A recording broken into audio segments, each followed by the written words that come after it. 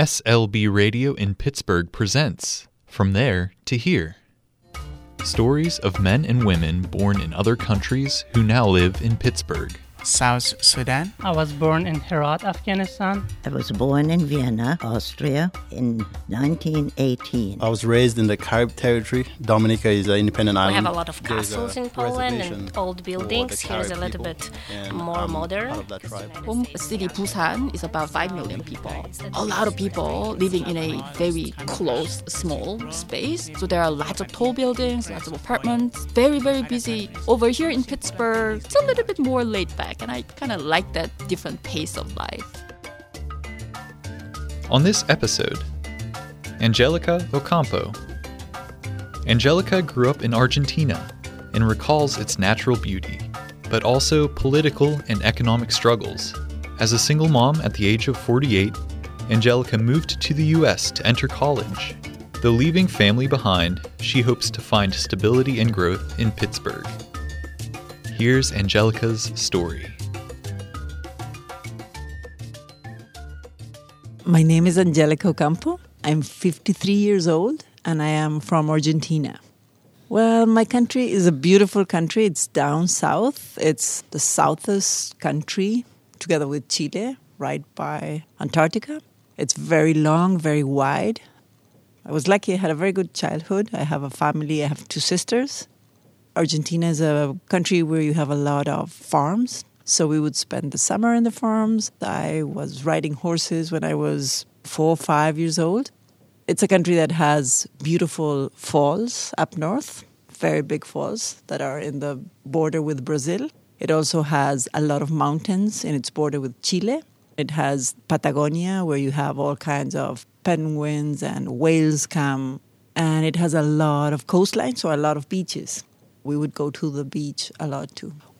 Argentina has a lot of political and financial crises. So sometimes the politicians are maybe corrupt or are maybe making decisions that are good for them and bad for the country. The economy sometimes also goes into crisis. In the U.S., you have 3% inflation per year. Well, in Argentina, inflation came to a point where it was 1,000% and then 10,000%. You're paid for your job, but you can't buy anything. Right now, inflation in Argentina is around 50%. So that makes it hard to buy a house, to keep a job, just life in general.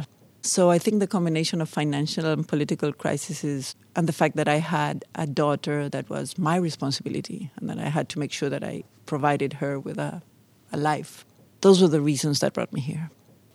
I am an atypical immigrant because immigrants usually come when they're young, because being an immigrant, you have to work hard, you have to prove that you can do it, you have issues with the language, it's not your first language, and then you have to find your way. So you have to have a lot of energy to be an immigrant, so people usually immigrate when they're young. I immigrated when I was 48, which was a little late, but I thought, I can do this. I'm a single mother also, single mother by choice. I have a girl that I adopted, and I just wanted to give her a better life. So when I was 48, Argentina was going through another crisis, and I was like, well, you know what? I'd rather take the risk of going to another country and building a life for her and for me where she can have a better life. And I'm glad I did it.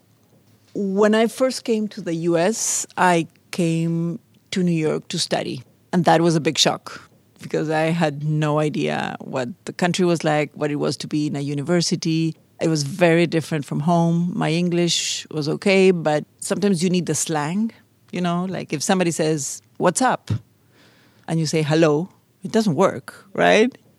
My favorite part was the whole world was present in this place, in university. There were people from all around the world. I had never met and made friends with people that came from every point in the planet, from Europe, from Asia, from Africa, from other places in Latin America. I didn't even know other people from Latin America by that time.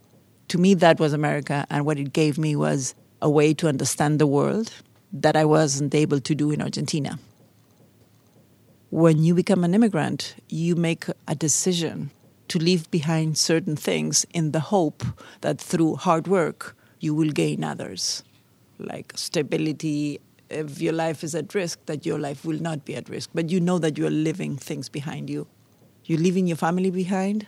But we all need to be surrounded by people that we love and that love us. So you build kind of your second family through friends. So I put a lot of effort in building that for myself and my daughter.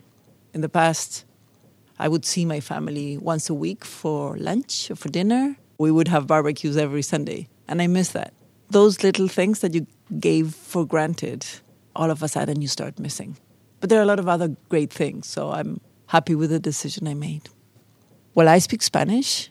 My daughter now speaks English. I continue to speak to her in Spanish to make sure that she doesn't forget, because I think it's great to be bilingual.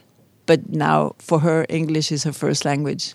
And to me, Spanish is still my first language, and I want her to remember Spanish.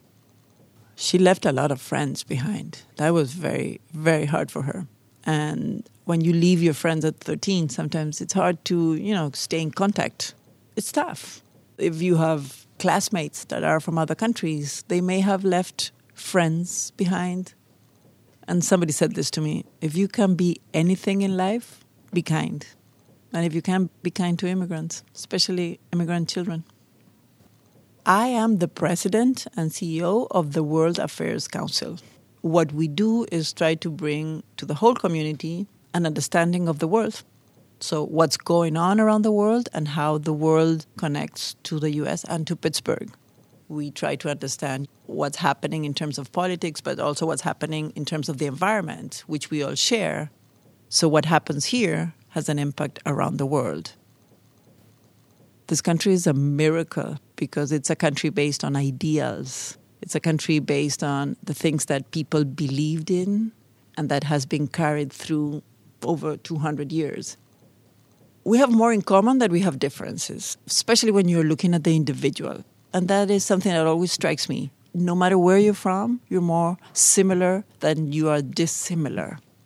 We usually want the same things. We want to be loved and to love and peace. That is something we sometimes forget.